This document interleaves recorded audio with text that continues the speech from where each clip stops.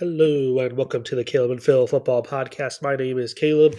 I will be solo hosting today. If you haven't already listened to Phil's half of the podcast, let me just tell you that our weeks have been a little crazy here. We haven't been able to connect up, so we each are hosting our own separate halves this week. So if you haven't listened to Phil's yet, make sure you go ahead and give his half a listen as well. So he talked about the news and notes of the week. I'll be getting into the week 3 review, so let's get to it. First up, we got Washington upsetting number 11 Michigan State 39-28. This was old Big Ten foe Michael Penix Jr. leading the way with 4 touchdown passes, 3 of them to Jalen Polk. They dominated pretty much this whole game. They led 22-0 in the second quarter. Michigan State tried to attempt to come back, but that comeback fell just short for them as they were not able to hold on. So good result here for the Pac-12, getting back to it a little bit. And Michigan State, that was the first loss for a Big Ten East team this year. Every other team in the Big Ten East is 3-0, so non-conference games don't matter quite as much, at least in the standings, but still an impressive start for the Big Ten East.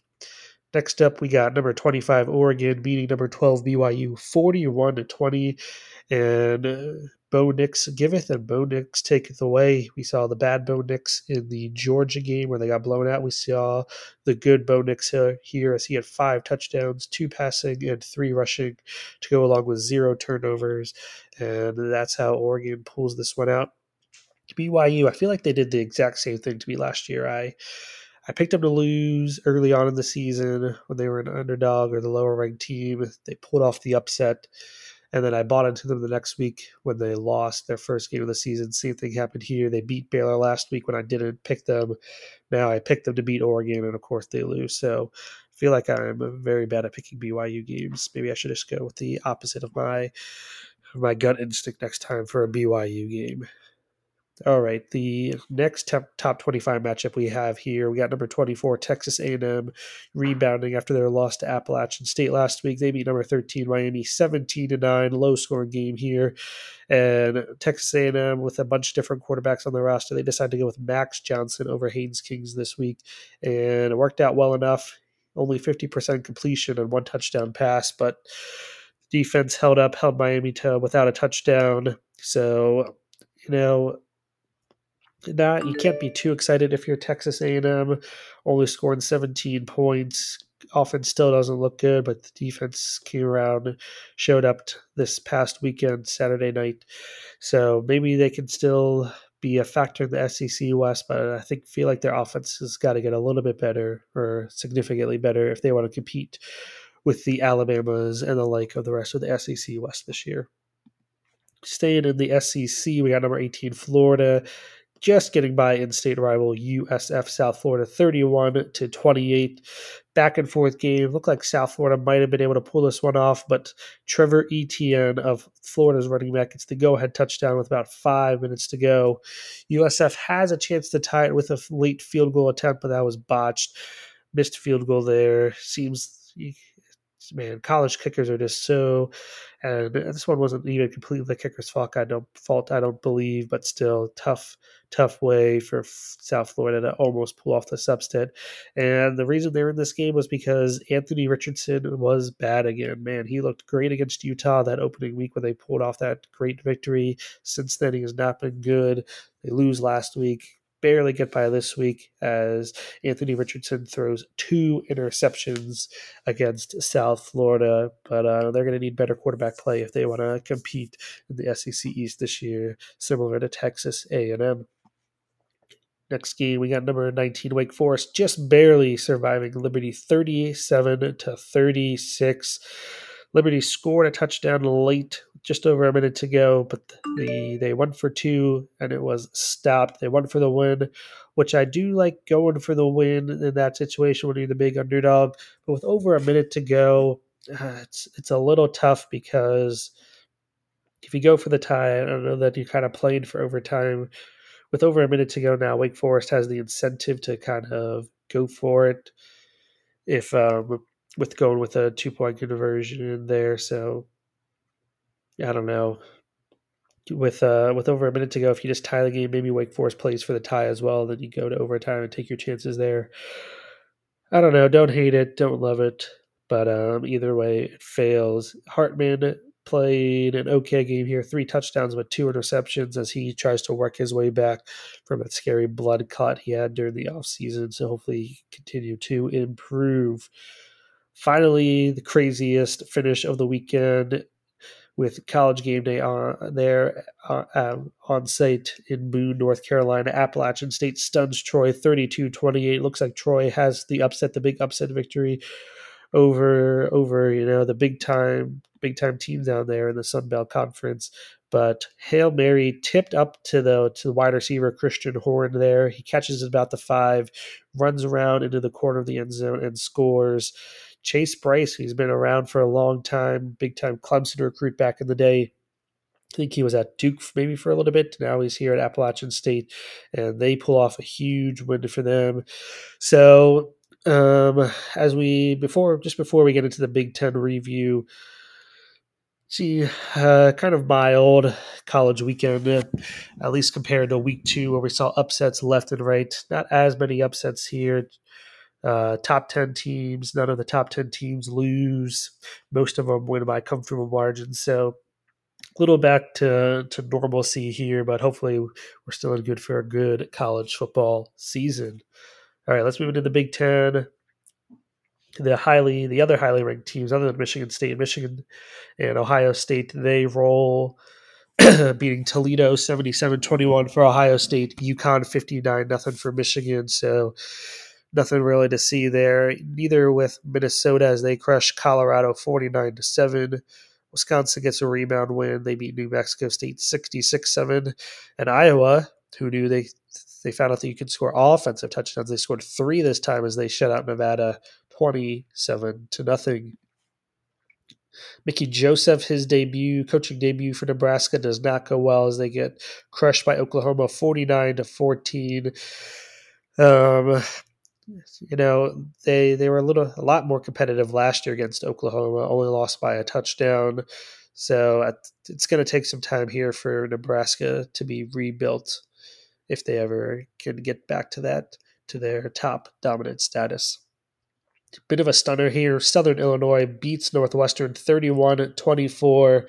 Northwestern has not looked good since they returned from their win in Dublin, Ireland.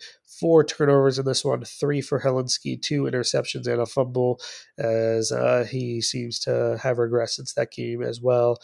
And a bit of a rough spot here for Northwestern. See if they can get it turned around as they return to Big Ten action soon.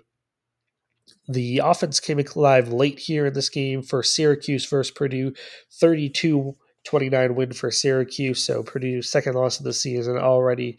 There were 42 points scored in the fourth quarter after just 19 in the first 3 quarters combined.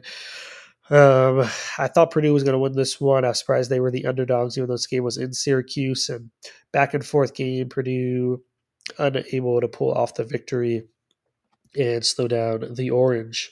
Rutgers goes to 3-0. They beat Temple 16-14. Very tight, low-scoring game there. And with the win, Greg Schiano is the winningest coach in Rutgers history with his 80th victory with the program across his 2 different stints with the team. Maryland also gets to 3-0 as they get by SMU 34-27, and they did this despite racking up 15 penalties. You won't be able to do that as you get into some of the tougher teams against the Big Ten, so they got to clean that up, but good start again for Maryland. And then it looked like Western Kentucky, our Hilltoppers, were going to get their first ever win over a Big Ten program, previously 0-8. They had Indiana on the ropes, but a couple turnovers in the second half, missed field goal, and they were not able to pull out the victory as Indiana escapes 33-30 in overtime as they beat Western Kentucky for the second consecutive season. All right, that's all the Big Ten teams other than Penn State, so let's get into our Penn State review.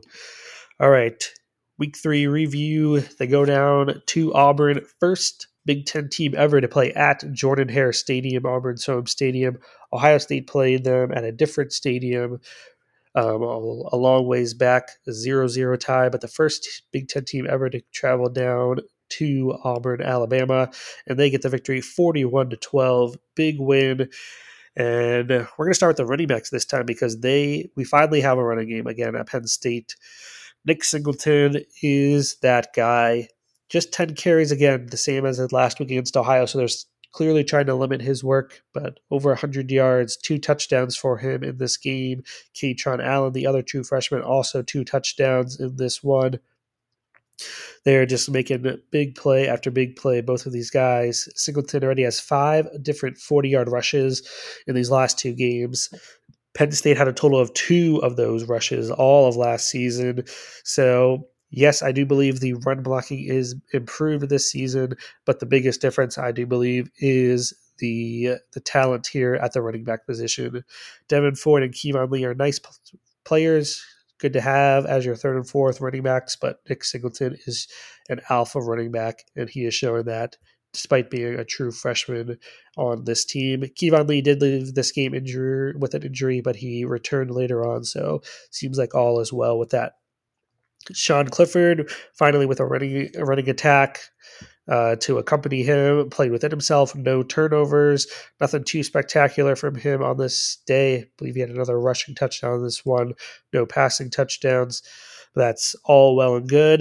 And if you would have told me that Drew Aller and Christian Veilleux would get some action in this one, even though I was confident Penn State would win this game, that's still very impressive that they were able to get both of their backups into this game to get some action. Not too much for either of them, but still glad to see that they get some experience down there.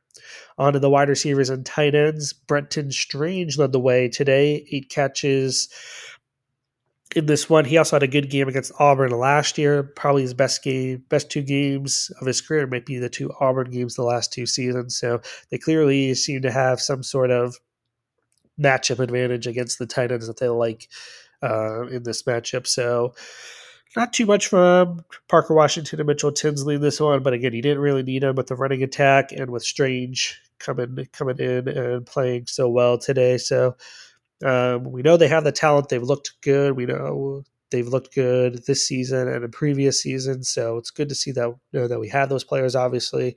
But I think hopefully they'll be able to step it up when we need it more in the coming weeks. Theo Johnson was able to play in this one. No targets, but he did play a little bit, so that was good to see. He warmed up for the first time and then was able to get on those pads and jersey. Hopefully he'll be able to be more of a factor in these next couple of weeks as he recovers from whatever was holding him back. And then in the trick play department, Keandre Lambert-Smith had a 25-yard pass to Sean Clifford. Sean Clifford's first career collegiate reception. Cool to see. Good to get some of that trickery in. Just something to think about for other teams. Another good game for the offensive line is 0 sacks allowed, 6.3 yards per carry on the ground. So good pass protection and run blocking in this game. I believe they had 0 sacks allowed in the Auburn game last year. So again, it might just have a good matchup against Auburn. I saw an article that was pointing out Fashanu, the left tackle, really good game against a future NFL player there for the edge for Auburn Hall. So he might not be a first-round player, Hall, but it seems like he could be a day 2 guy, second, third-round pick. So Fashanu holding up against someone of his caliber is good to see, and hopefully that can translate into the guys we'll see against Michigan, Ohio State, and other strong defenses in the Big Ten. Speaking of defense, we'll get to the defensive line, and they finally had their breakout performance. 6 sacks from 6 different players, 2 of those being strip sacks that the team recovered from fumble recoveries. Not all of them were from the defensive line, but still good to see. Chop Robinson had one. I thought it was the best game of Adisa Isaac's season, maybe his career since he missed last season they said it was an Achilles injury. So Achilles injuries have been very tough throughout history. We're seeing that in the NFL with some of these guys, James Robinson, Marlon Mack, Cam Akers, all trying to come back from Achilles injuries to varying levels of success. So hopefully Adisa Isaac can keep that explosiveness and be a good player for us this season. First sack of the career for Danny Dennis Sutton. another true freshman making a big impact on this team. So yeah, man, this 2022 recruiting class is as advertised so far. Good to see. Um, Last year, Tank Bigsby and Jarquez Hunter, the two running backs, they seemed to have a really good game against us, when able to keep the game close. This year, not as much, 3.3 yards per carry allowed total for the running backs. No rushing touchdowns for either of the two guys. Jarquez Hunter did get a receiving touchdown late in this game, but still held those two guys in check. And with TJ Finley and Ashby not playing too well at the quarterback position, it was easy to see why Penn State only allowed 12 points in this game.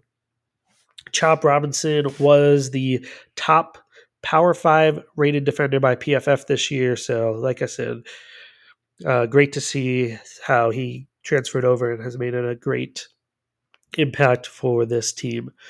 On to the linebackers, Abdul Carter is definitely deserving of wearing that number 11. I'm not saying he's going to be as good as Micah Parsons, who's off to a terrific start in the NFL this year, 4 sacks in 2 games, but man, he is just a great linebacker. Curtis Jacobs, I thought, also played very well in this one. Hopefully, we can get those two guys on the field more often together. Those two are the two best, I think, at that position. So let's get them on there, even if they're the same Mike linebacker or Will linebacker, whatever specific linebacker position they are. We just need to get those two guys on the field more because they're the ones that can make impacts. To the defensive back field position. Finally, we got our first interception of the year. It happened to be 2 of them. Zaki Wheatley, the turnover machine from spring training or from spring practice. He got the forced fumble against Purdue that made a big time impact. He gets the first interception. Jair Brown also gets an interception in this one as he kind of faked rushing the passer. It was able to sneak out back and get an interception as well. So 2 big time playmakers making big plays. On to the special teams. Good rebound game from Pinniger, 7 for 7 on his attempts between extra points and field goals. And that also was a 48-yard field goal, which is just 1 yard shy of his career long of 49. Last week in his press conference, James Franklin said that Sanders Sahadak will kick any field goal from 52 and plus. So similar to what we've seen in the past with Jordan Stout, where they split the difference right around that 50-yard line mark. Sahadak must have the stronger leg. So maybe we'll get to see him kick a long field goal here at some point this year. We on the coaching side, we mentioned third downs previously, 5 for 11 on the week this time. So definitely an improvement over the 31% through the first 2 weeks. And I believe it was 4 for 7 in the first half. So when the game was really close, even more than 50%, which is good. Obviously an improvement, but we need to sustain this as we get closer to the meat of the Big Ten schedule. As we move on to week 4, Penn State returns home as they play Central Michigan, noon Eastern on the Big Ten Network. They met one time previously in 2005. Penn State won that one. And Penn State moved way up in the rankings this week, up to number 14 in the AP poll, 15 in the coaches poll.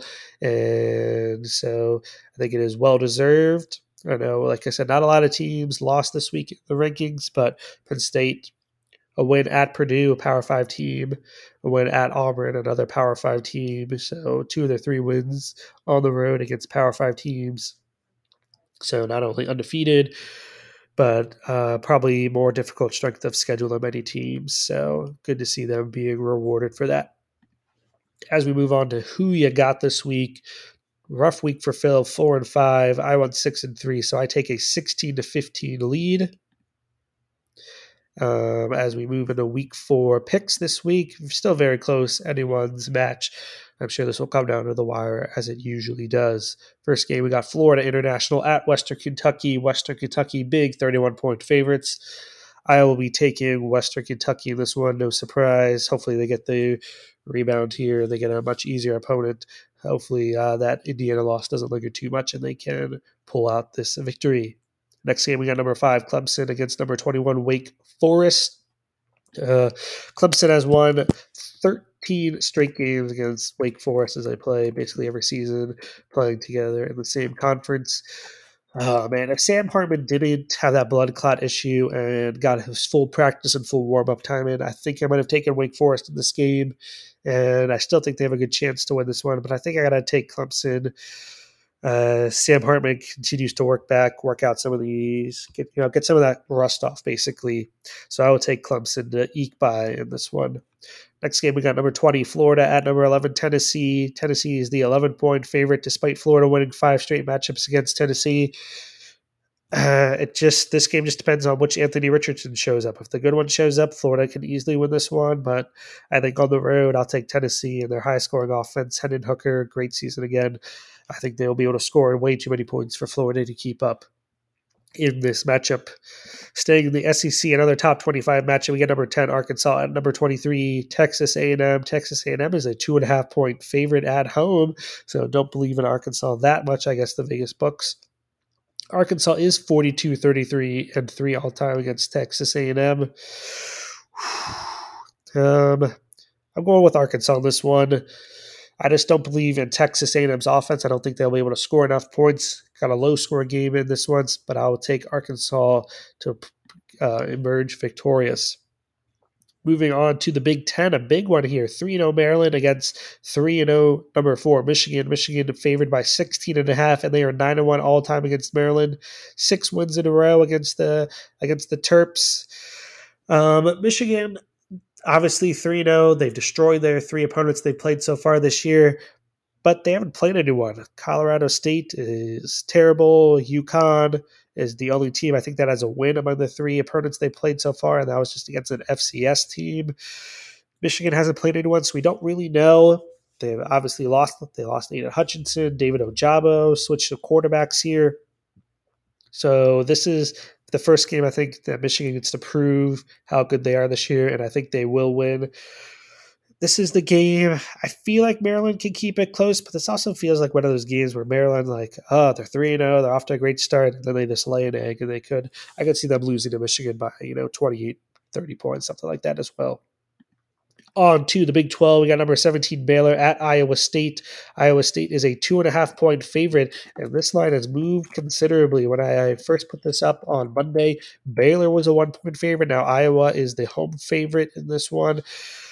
And I'll go with the sports books on this one. I'll say Iowa wins this one, pulls off the upset in terms of the AP poll ranking. Phil went with Baylor, so here's a difference we got in this one. Baylor is 11-9 all-time versus Iowa State. They have split the last 6 matchups, so this is a pretty even battle since both these teams are in the Big 12. I'll take Iowa State to get it one inch closer to being a tie all-time series. Moving out west to the Pac-12, we got number 7 USC, a 6.5-point favorite at Oregon State. USC has dominated the series, winning 63-12-4 all-time against Oregon State. But Oregon State did win last year. Oregon State, I think, is a dark horse Pac-12 team title contender this year, but USC's offense has just been way too good. They've been forcing turnovers on defense, even if they haven't given up a lot of yards. So maybe if they don't get the turnovers, Oregon State can hang around in this one, but I think USC will be able to outscore the Beavers in this game. The surprise 3-0 versus 3-0 matchup of the weekend, Duke at Kansas. No, this is not a basketball pick'em. This is a football pick'em. Both teams are 3-0. Kansas is an 8-point home favorite in this one. Duke did win 52-33 when these teams met last year, but I'm a believer in Lance Leopold. I think Kansas will pull this off. Kansas gets to 4-0, and them being off to their best season in a very long time. Kansas's over-under on the season was 2.5 wins. They're already over that, so they're already off to a great success on the season. They haven't been ranked. I believe Kansas has the longest drought of being ranked in the top 25 among Power 5 teams. So getting this win, maybe they get back into the top 25 for the first time in about 15 years. Finally, we got Central Michigan at Penn State. Penn State, 26-point favorites in this one. No doubt I'm taking Penn State in this one. I got a winning 45-10. Manny Diaz's defense, they've been giving up some yards. They've been giving up a lot of I guess, medium plays in that 10 to 30 range. They've been giving up some good plays, but they get stops when they need to. This team seems to just thrive in the red zone. They love to get the stops, force the field goal, get turnovers like they finally did last weekend. So I think they'll be able to hold Central Michigan down, and I can see another, 2-3 big runs from Nick Singleton in this one. Hopefully you get out to a big lead early, and we get more Drew Aller action, more Christian Veilleux action in this game, and Penn State moves to 4-0. Well, thank you for listening to this podcast. Thank you for continuing to check us out. Hopefully, if you haven't already, go take a listen to Phil's podcast. He dives into the news of the weekend. He gives his thoughts on the Penn State, how they did. I haven't listened to it yet, so I don't know if we agreed a lot, if we disagreed a lot on this week's win over Auburn. I'm guessing we had a lot to agree on since it was a pretty easy victory. Hopefully we both have great picks this week on who you got. And until next time, go Penn State.